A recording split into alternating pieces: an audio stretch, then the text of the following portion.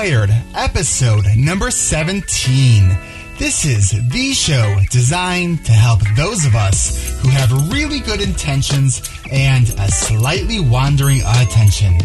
Whether you have ADHD and you want to learn more about it, or you are looking for ways to organize your time, your things, or the many details of life so you can get more done, this show is for you. My name is Eric Tivers. I'm a licensed clinical social worker, coach, and consultant. We know that starting can be the hardest part, so let's get started. But before we do, this is the last chance for me to remind you about this.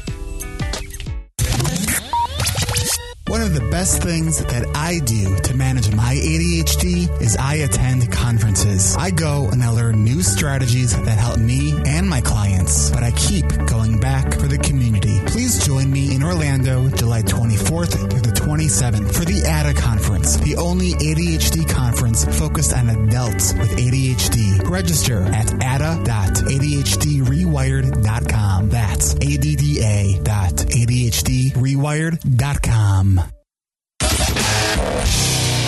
Hi, and welcome back to another episode of ADHD Rewired. I am glad that you are joining me for another episode. Before we get started with today's show, an interview with Dr. Ari Tuckman, I wanted to take a few moments to thank you for leaving your reviews on iTunes because it continues to help people find this show. Something I haven't done in a while, and I'm going to do right now, is I'm going to read a few reviews that have been left on iTunes because I so greatly appreciate it.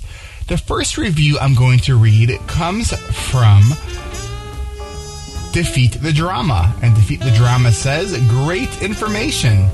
It's obvious you know your stuff. Great specific strategies to help anyone overcome a lack of focus. Thanks. J. Kennedy 93 says, ADHD does not stop after school ends. As an adult parent of an adult ADHD son, I realize that there is still a lot to know and understand about ADHD. Thanks for the insights and education, Eric. And thanks for that. Daddy Clint says, very helpful. As a teacher, this podcast has allowed me to understand the students that I have that have ADHD. It's also helpful to help me control and live with my ADHD as well. And the last one that I'll read is by Run Dr. Dave. He says, fantastic if you want to be the best you can be. I am actually the host of a lifestyle and improvement podcast, so I think I know the subject pretty well. I am amazed at how good this show actually is. Yes, I am hooked. Well, thank you guys for those reviews. I so do greatly appreciate them. And if you haven't left a review yet, go on to iTunes or Stitcher and please leave a review because it truly is a way you can help the show out because it helps other people find this show. The way iTunes kind of ratings systems work, it all has to do with how many people click that subscribe button and how many people leave reviews. So this past week I hit the 100 review milestone, which is just, it floors me because that's pretty good for a show this specific. So I appreciate hearing from you guys. I continue to get emails from you guys. And I've gotten a lot of emails in response to last week's episode and a lot more personal stories. So as this show continues to evolve, I probably will share more stories like I did share last week's story with James. So continue to let me know what you guys think. And let's get started with today's episode. All right, I am here with my friend, my guest, and psychologist, ADHD expert, podcaster, author, speaker, Ari Tuckman. Ari, how are you? I'm good, and I'm very glad to be here. I remember, well, one, I think I've listened to all of your podcasts. And I remember, I think it was last year at the ADA conference. It was either ADA or Chad. And I said to you, hey, I have this idea. What about doing a podcast together? And your response to me was kind of okay, send me an email about your ideas in a few weeks. And then I think a few months later, I sent you an email. So I was wondering at that time, is this just one of those, ADHD big ideas that as far as how you were perceiving it? And, because what I wanted to really do is I really appreciate how, on your podcast and your books, how you lay things out in a very down to earth way. We are both, kind of big, kind of have mutual admiration for Russell Barkley. Mm-hmm. But he presents things in a very kind of scientific way. Right. And you present things in a very, this just kind of makes sense. You leave out a lot of the clinical jargon that I think tends to just, confuse a lot of people. So I really appreciate kind of how you present information.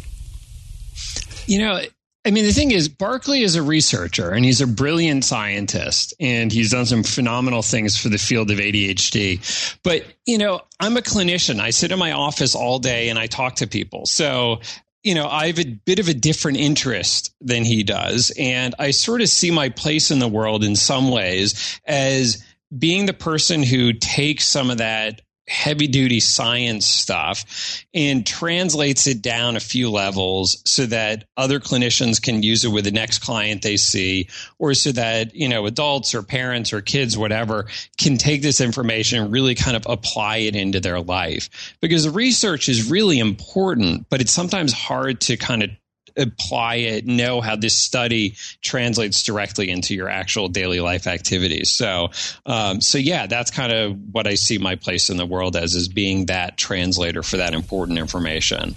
And I think, both your book and podcast by the same name, More Attention, Less Deficit, I think just does a really, really nice job with that. Now, I was looking on your website, and I know that the amount of downloads you've had on your podcast is pretty impressive. And what you have on your website says 1.5 million downloads. Right. Now, I wanted to kind of call you to task on that, because if we think about ADHD and your listenership, I'm wondering how many of those downloads were the same person downloading it 2, 3, or 4 times because they forgot they downloaded it, or they lost their device. So I want to maybe take that, and I'll take my own kind of stats with that same grain of salt or the same kind of caution, just to wonder. I thought where you were going to go with that was that's downloads. That doesn't mean listen, right? Because it's sitting on someone's computer or iPhone doesn't mean anyone would actually listen to it. So yeah, that is true. You've had 300 listens, and right. Exactly. It's kind of like book sales. People buy them, but that doesn't mean they get read. It just means they sit on a shelf somewhere. Well, and especially with ADHD, we it's one of those you have ADHD if kind of statements. If you have a whole bookshelf of ADHD books and you haven't read a single one of them, right? Exactly. So, also, I know that I do have some clinicians that also listen to this podcast. And so I just want to also mention your book, Integrative Treatments for Adult ADHD. Did I get the name right? You did. Okay. And then you also have a new workbook out as well. I guess it came out a year or so ago. It's actually been a few years now. It just feels like a year. or 100 years, it feels like some days. But yeah, that's... understand your brain, get more done. So let me ask you this. So besides from, one way that we earn a living is through things like, for you writing books, why did you feel the need to write that book? Well, that book was kind of the idea of it. It's a workbook that teaches the reader about executive functions and how they relate to ADHD. It offers strategies of my own that I'm kind of suggesting. But then the workbook part of it is that, you're supposed to work it. Like, it's similar to what I do in my office sometimes, and probably what you do in your office, that it walks readers through different sorts of things of, what strategies have you used in the past? What has worked well? What hasn't worked well? Here are some ideas for me in terms of strategies. What are ideas of your own that you've already come up with or gotten from somewhere else? And helps readers kind of apply those ideas into their life. And the idea of the workbook is that, it's kind of like we just talked a few minutes ago about translating, science into practical ideas. I think the same thing can happen with otherwise pretty user-friendly books, is that information on the page doesn't directly translate into doing something in your life. And that was the whole idea of the workbook, is that it helps the reader kind of walk through the steps to actually apply those ideas into their life. So really, it's not just kind of interesting reading, but it actually does something with their life. Okay, so translating intention into action. Exactly. Well, that's great. And how's the response been to it?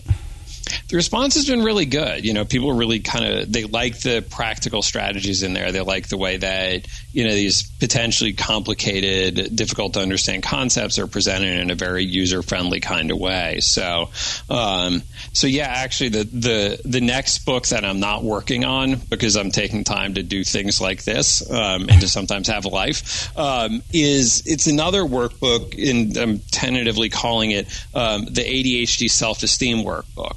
So rather than being about kind of strategies and getting things done, it's more about kind of the psychology of ADHD and mindset, and how do you see yourself and how you relate to other people, and what do you do in the face of challenges. So it's like all that good stuff. It's kind of the other side of the coin.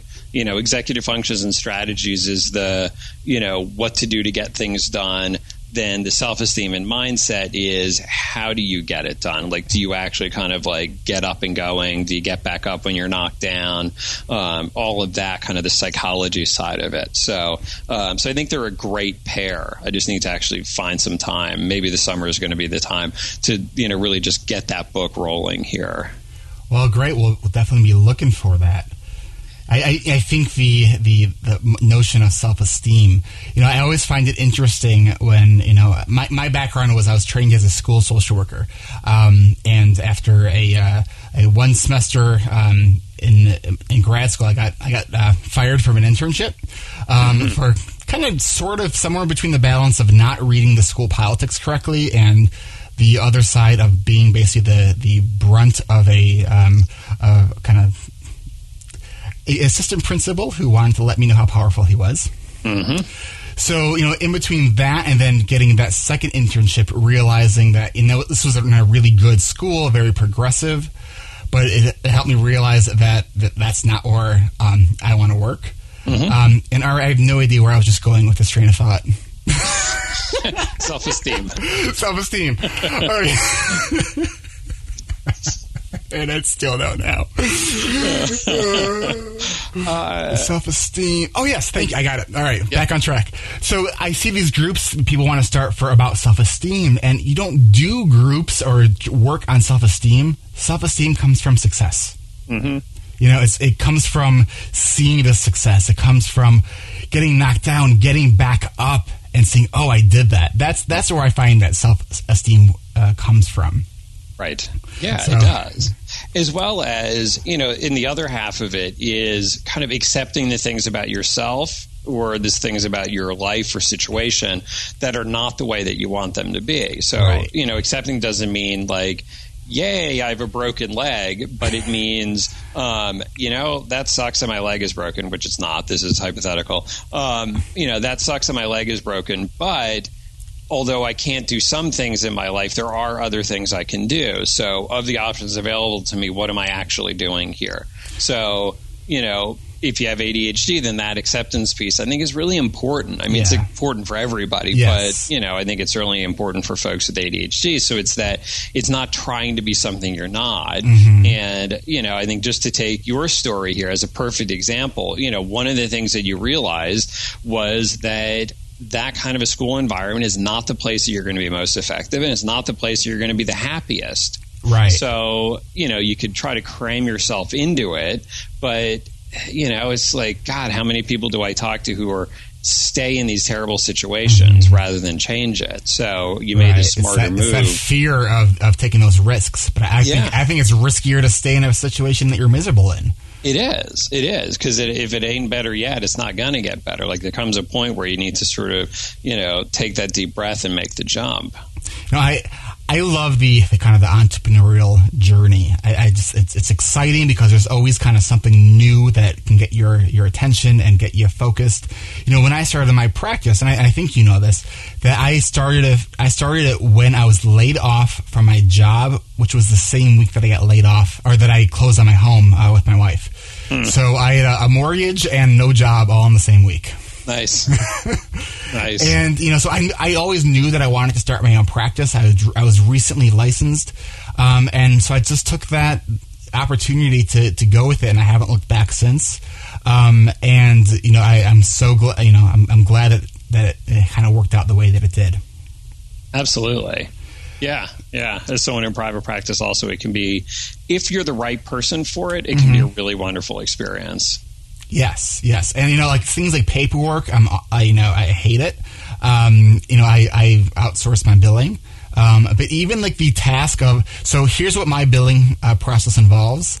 I have to make a note on my calendar of how long I saw a client and the kind of billing code, because I don't take insurance. And then I have to just email a copy of that to my biller. Mm-hmm. I put that off.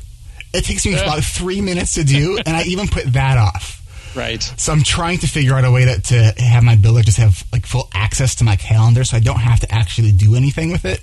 Mm-hmm. And that's, to me, that's the type of strategies that really make a difference in the ADHD life. Because it's when you look at that shouldy thinking that, I should just be able to do that. Well, it's like, to reframe it would be nice to do that. But so that kind of makes me think about, I've read a few things that you've written and heard you use the 4-letter word a few times. I don't know if you know what 4-letter word I'm talking about. It's the word just. Mm-hmm. And I look at the word just as a 4-letter word because of its minimizing impact that it has on the challenges that people with ADHD have.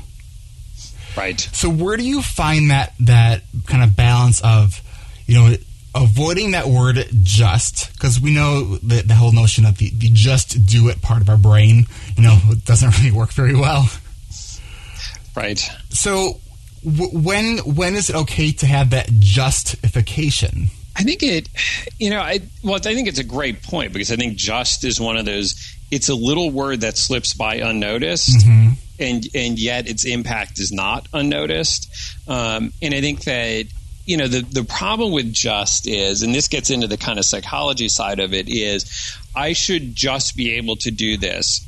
And then perhaps unspoken or not is, so what the hell is wrong with me that I'm not doing it? I should just clean the house. I should just email my biller. I should just whatever.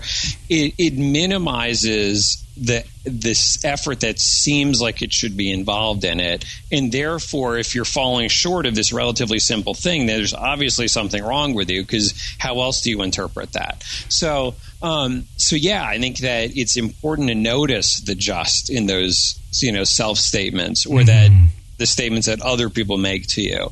But I think that you can use just as a way to kind of get over that hump if you can use it in a very kind of conscious way of saying, like, you know what, I just need to get started on this. It's not a big deal.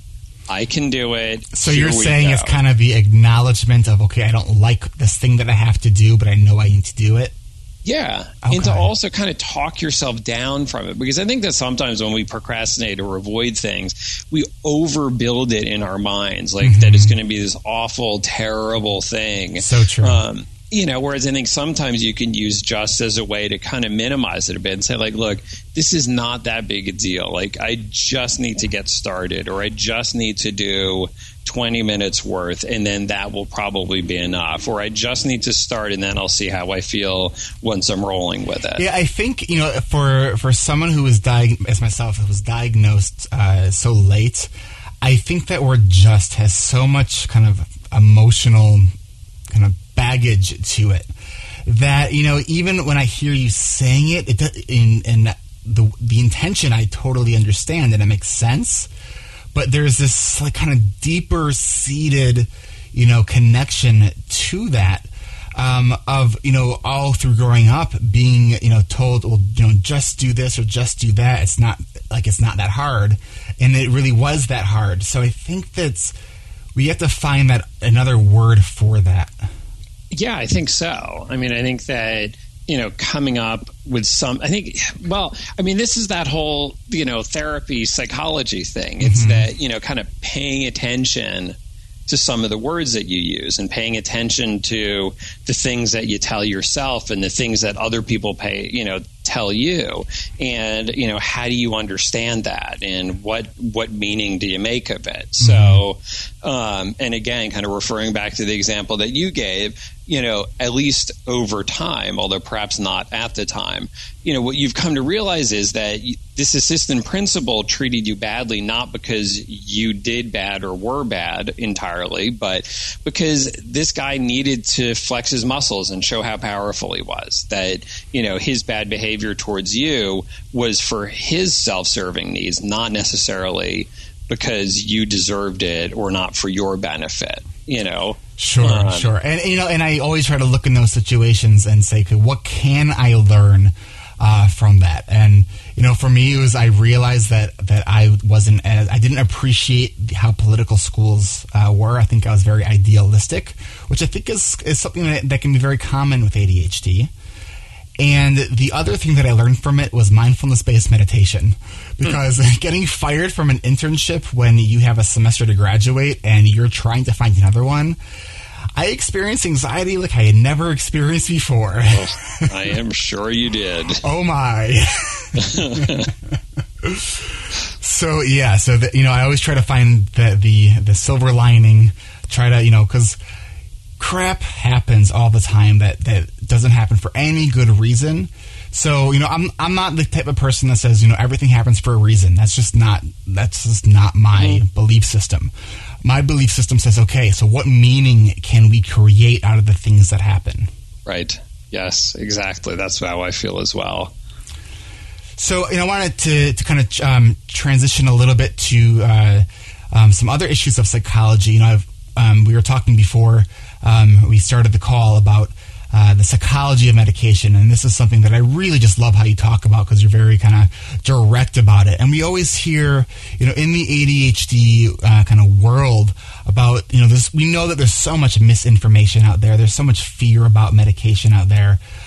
With this, you know, new book that I don't even really want to mention the name of, but, you know, about that. That's like I don't even know if it was on the New York Times seller list, but the whole myth of ADHD, just this whole notion that it's something that's made up. And so we have this fear about medication, and, you know, I think you say it so eloquently, just the fear is based on not understanding it. So, you know, there's a difference between the not being able to tolerate medication, because there are some people who truly can't tolerate medication, versus not being able to tolerate the idea of medication. Right. So, you know, what do you say to people who maybe haven't heard you talk about this before? So what's your kind of like maybe 1 or 2 minute kind of elevator speech about, you know, the notion of just consider medication? You know, I think a lot of the people who are really anti-medication are often it's based on inaccurate information or ideas about either ADHD or about medication in terms of the potential risks or side effects versus the benefits. So, but I think it's important if you're going to talk about the choice to take medication or not, just like if you're going to talk about lots of other topics, I think it's important to be clear what are facts versus what are opinions. So, you know, for example, if someone says as a fact that, you know, ADHD medications are really dangerous, like lots of people get addicted and killed by medication, that factually that is an incorrect statement. Like the research does not support that as a correct statement. In fact, the research supports the opposite, right? That, the medications have a very clear and long track record of being generally quite safe for most people if prescribed appropriately and if taken appropriately. Now, if you're, crushing up and snorting 10 Adderalls, like, that's not a problem with Adderall. That's that you shouldn't crush and snort, medication. Like, let's be clear about the fault here. So, there's incorrect information, or that they take opinions and believe them to be facts. So if the opinion is, I don't like the idea of taking medication. For myself, I would rather do other things instead. That's an opinion, and that's fine. We are all welcome to have our opinions. But let's be clear that that is a personal opinion that you hold, and that doesn't necessarily apply to other people. Whenever I get, and this is especially more so with a parent who's concerned about medicating their kid, whether they're in my office and they're paying me to be there, or they're at a presentation that they took time out of their busy life to attend, whenever I hear this thing of like, I don't want to put my kid on medication, my response is usually some variant of this, which is, I don't like the idea of kids on medication either. But you know what I like much less than the idea of kids on medication is I don't like all the reasons that brought you here in the first place. I don't like your kid struggling in school. I don't like your kid beginning to doubt himself as someone who's capable of learning. I don't like your kid getting in trouble by teachers, frequently, and feeling bad about himself, self-esteem, or bad about teachers or bad about school. I don't like the idea of kids who are doing badly in school are more likely to get into, all that sex, drugs, and rock and roll kind of stuff that parents of teenagers stay awake at night worrying about. I don't like the idea of folks with untreated ADHD being more likely to have car accidents. I don't like the additional struggles that come in marital relationships or romantic relationships from untreated ADHD. I don't like all of the statistics that show all the many, many, many ways that ADHD makes somebody's life harder. So if what we're talking about here is my kid isn't going to be hungry for lunch versus, what grades are they getting and how do they feel about themselves as a learner and how does this apply to the rest of his life going forward? For me, this is a very short conversation. So I think that if we're going to talk about the risks and side effects of taking ADHD medication, we also have to talk about the risks and side effects of not medicating. Right. And, if someone had diabetes and we're talking about, taking insulin or something, we're not going to have a long conversation about that. But somehow the psych stuff is treated different. And ADHD and ADHD medication in particular is really treated different. And I think it's an arbitrary double standard. Yes, it is. And, part of my kind of mission and goal behind this show is to, take my role in kind of chipping away at some of the stigma, to show people that, yes, you can be successful, still have challenges, and it's okay to talk about them, that we don't have to be, shamed and hidden in corners somewhere, trying to be that round peg in the square hole, and one of the things that I think is really frustrating for me, and, I'm trying to figure out the best way to kind of verbalize this in a way that can maybe get some traction is, I think about the idea that, it's federal law for any building that I think either does business or gets any kind of money that they put in a ramp for handicap accessibility. Okay. Now we know that everybody can go up the ramp, but only a few people actually need it. Right. And so we're not going to tell someone who maybe is going into a physical therapy clinic who can't walk up the stairs to just, we'll get up the stairs and then you can get your physical therapy. Right. That'd be absurd. Right. So when I think about, as a person with ADHD who, when we understand a lot of the core challenges, the planning, the organizing, the follow through, the remembering, all these areas that are challenging, and then when you look at and break down the steps that are required to get our medication filled, It's, to me, it's like, because of the few bad apples who do decide to snort the medication and sell it, and are there people that do that? Yes, there are. Is it as wide and vast of a problem as people think it is? No. I mean, the research shows that it's not. So, people are going to take advantage of things. Just, are we going to get mad at someone who doesn't need to use the ramp? Oh, my timer's going off. Whoops. We even made a joke. I even talked about that before we hit record. Oh, so my goal was half an hour, and I didn't even, I didn't even think, I probably should set a timer that doesn't have an alarm. It never even crossed my mind. Well, so that's kind of giving us some focus, because I think we have about 10 minutes left. Right. Okay. So that was kind of my little kind of rant about, I just think that because of the class of medication it is, I want to be able to call my doctor and ask him to call in a refill. And because of the class of medication it is, I can't. Right. And, I hate saying it's not fair, but it's not fair. So that's that. And maybe that's a whole other conversation and something that we can, talk about more in the future.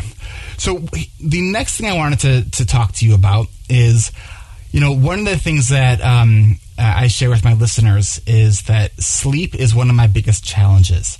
The challenge for me is not so much of getting of sleeping itself, because once I get to sleep, I do okay. It's stopping. It's transitioning. It's stopping that project at work. It's that turning the phone off. It's that not making doing that one last project. So, and I was listening to a podcast by Michael Hyatt called "This Is Your Life." It's a really good podcast about kind of inspirational leadership. And he, I was listening to something and I had an aha moment listening to one of his podcasts. I was in the shower and I was listening to this, and I turned the shower off to write something down because it was so profound to me. And it was what he said was, productivity is not about time management. It's about energy management. Right. And it was like, oh my gosh, that was like the aha, because there are times, because I have all the time management skills. I know how to do it. It's doing it is what I sometimes have a hard time with. And the key variable for me is my sleep, is what's my energy level at. Sometimes I have that to-do list that I can just nail and do it like it's easy. There's other times I look at it and it's like it feels like the hardest thing that I need to accomplish. And the key variable is my energy level, which has to do with my sleep. Right. So, all right, Dr. Tuckman, help me out. I mean, I agree. Like, I am often talking about sleep with clients or as part of presentations on whatever the topic is. Michael Hyatt's absolutely right. It is about energy management.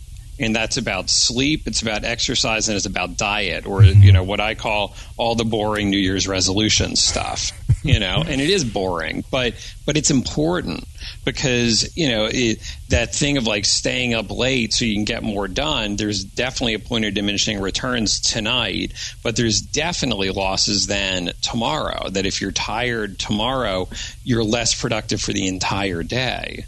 Not to mention probably less fun to be around. So yeah, and often for a lot of folks with ADHD, it's that kind of turning it all off and getting into bed on time. Now, for some people, once they're in bed, it's hard to actually fall asleep. But if you're not in bed in the first place, then ain't nothing happening. So yeah, I mean, I think that so. What I recommend, or one of the not that it's one solution, but one of the things I recommend is that it's always easier to not start something than it is to stop it. Right. And so here's what I'll say to that. So as since this is what I do professionally, part of the challenge is I'm so self-aware that it's like I have a belief that I know all the strategies to do and I'm not successful with them, that I don't know what will work. And I've tried all these creative systems. I've tried accountability, which does work sometimes. I was actually talking yesterday with a mutual friend of ours, Deb. Now I'm feeling bad because I'm forgetting her last name. Yes. And so I was talking with her about sleep, and one of the things that she said to me that I thought was kind of an interesting, almost paradoxical suggestion, because I'm always talking to people about, the best way to make big progress on your goals is to go slowly and take small steps. And what she was suggesting, which, it's been stirring around in my mind since we talked about it last night, was the idea of, try to have 5 perfect nights. And so we were talking about, what are the things that we have to do to get myself to bed on time? So what time do I need to leave my office by? What do I need to do? All those things. And it was just a different perspective. And it was, I don't know if that's going to work, but it's something that is a newer perspective. So I don't know. If I were to be your client, being who I am and what you know about me, what are some of the things that you might suggest? Well, I think, I would start with trying to figure out with you, using maybe the last some nights as an example, why is it that you're not getting into bed earlier? Like, what is happening instead? And specifically, what are those kind of choice point moments, where, like, let's say grabbing your iPad and then getting stuck on it because too much time goes by. It's that choice to grab the iPad. That's your big choice point. So what is it, though, when I say, so I'm totally aware of that. And I will even say to myself, don't do it. How Russell Barkley says in one of his books, say the action and say it out loud. Right. So I'll really say to myself, don't do it. And it really feels so neurological. It feels like my mind wants to do one thing and my body does something else. Mm-hmm. It's like it just feels like complete brake failure. Right. Yeah. And I can certainly appreciate that. So, I think in that kind of situation, maybe what it comes down to is sort of just, I don't know, maybe it's that the point of intervention is not at that moment, but it's a bit earlier to take your iPad and put it away somewhere else. So it's not even there in the first place. If in that moment at, let's say, 10 o'clock at night or whatever, if at that moment you're not able to muster the willpower to resist it, then it means there's some earlier point where you need to, do the thing that's going to set you up to make a better choice in that moment. So are you telling me that in the 3 minutes that I'm giving you to solve my sleep problems, you can't do it? Right. Might take a little more detail than this. Oh, man, I need all the help I can get. Right. But I think it is important with these to have this idea of persistence. Mm-hmm. Like, I'm going to try something, and if it works, that's awesome, and that's going to tell me some things. But if it totally fails, that's awesome too, because now I want to figure out, why did it not work? Mm-hmm.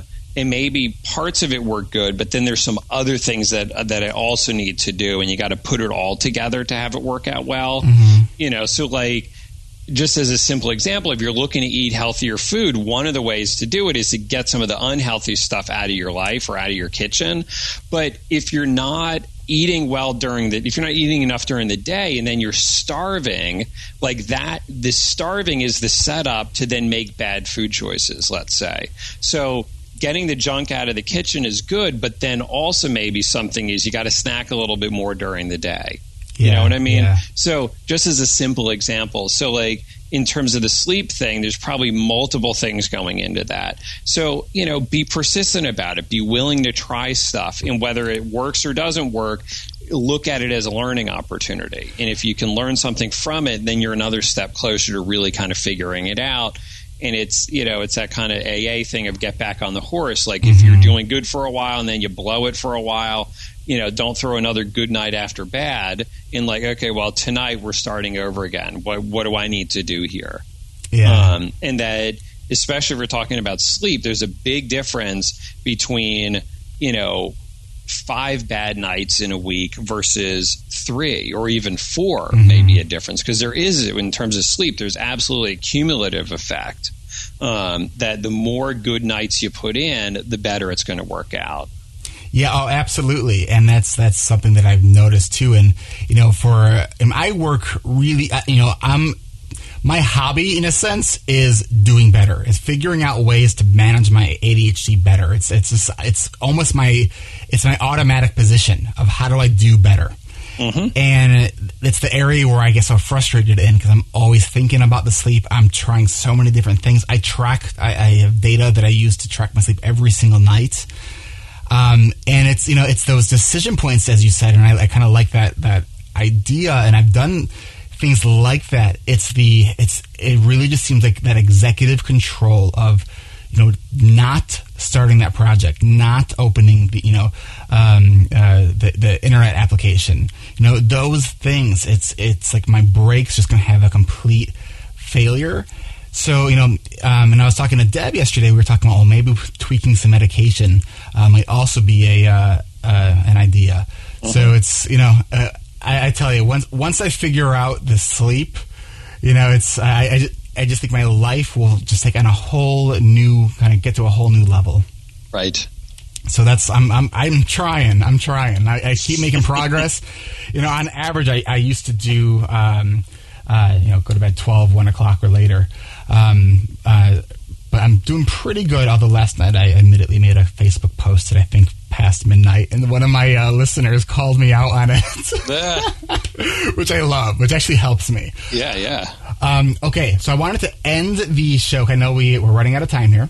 I wanted to ask you a few questions that have absolutely nothing to do with ADHD. Okay. You ready? I am. Okay. Favorite color? Man, I don't know. Green. Favorite band? Probably Ignite. Okay. Best concert ever? Oh, man. That's hard. I did just see Ignite last week. I definitely did not get enough sleep that night, but it was a cool show to see. And what kind of music is that? Ignite is a hardcore band, so it's a little bit different. Okay. When I learned that you like hardcore music, I just thought it was so interesting because it was so paradoxical to what I imagined for some reason. Thundercats or He-Man? He-Man. Okay. Nintendo or Atari? I'm old school, so I'm Atari. All right. What is so I'm breaking the rules. What is your most ADHD-like trait? I think it's that I have a lot of ideas and I sometimes pursue too many of them. I can relate to that. Yes. Well, Ari, I absolutely appreciate your time here. I appreciate everything that you were doing. I wish we can continue this conversation, but we all have schedules that we got to try to stick to. Right. So, will you leave us with just telling the listeners where they could reach you?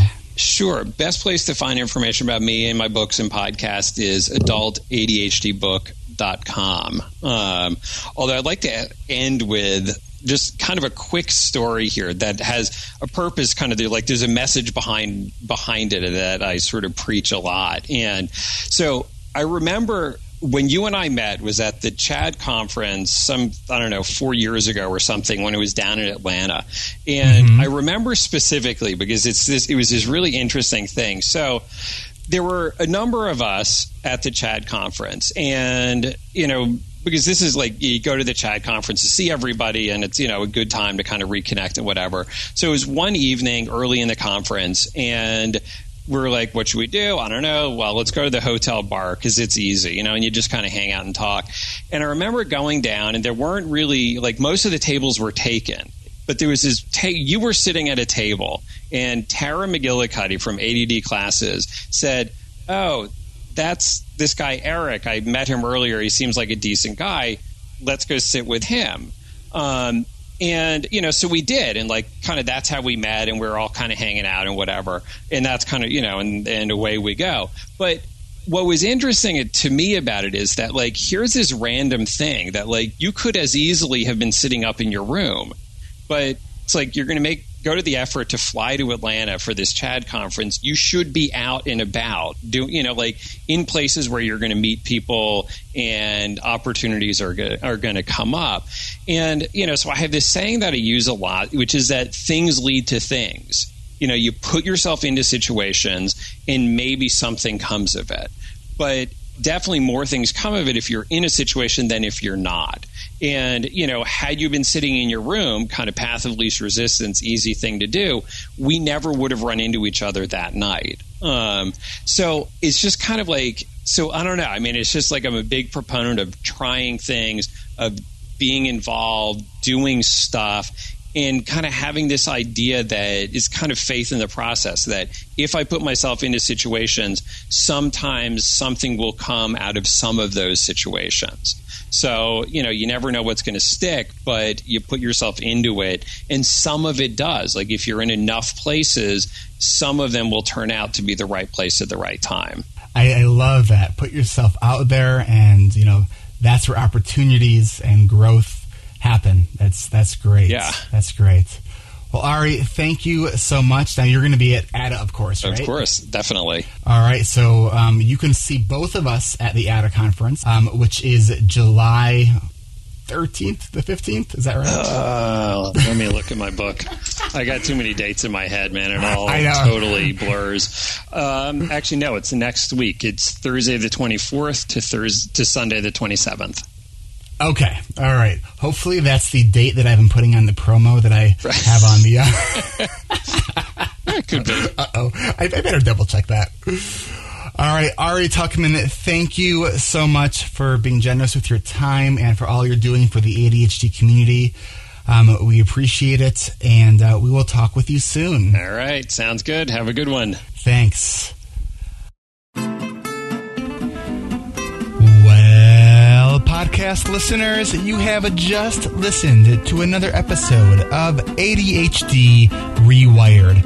I want to thank my guest, Ari Tuckman. I really appreciate it, Ari. Thanks a lot, and I look forward to seeing you in Florida on July 23rd, I think you said it was. All that information is on my website. Guys, June 30th is the last day you can sign up online. Now, you can still sign up for the conference in person, but it's going to go up in price. So if you are thinking about going up, stop thinking and start doing. Go on to the ADA website, or go to my website and find the ADA link, or go to adda.adhdrewired.com, and that will also take you there. I want to hear from you. Please send your emails, your thoughts, your comments. Join our Facebook page or Facebook group. We have both a page and a group, and our group is getting really active, which is really exciting. We are all holding each other accountable to specific goals, and it's just been fantastic. People are even calling me out when they've noticed that I've been on Facebook later than I probably should be. So, to my community, thank you guys. You're fantastic. Don't forget to go onto iTunes and click subscribe and leave a review. This helps other people find it, and I want to help bring ADHD Rewired back to the top of the different categories that I am in. Help make it a nice shiny object once again in the iTunes store. I appreciate that so much. I appreciate you. Last week, I was interviewed by Rye Taylor with the new podcast, Take Action Q&A. I had 10 minutes to answer listener questions about entrepreneurship and projects and stuff like that. So go check it out. Find show notes, resources, links, all that other fun stuff at my website, ADHDrewired.com. That's ADHDrewired.com. So I asked Ari, is there anything that would really surprise me about what you're doing right now? And what he said surprised me. The next hardcore book that I'm working on, it's a little bit different, is based on He-Man. Until next time.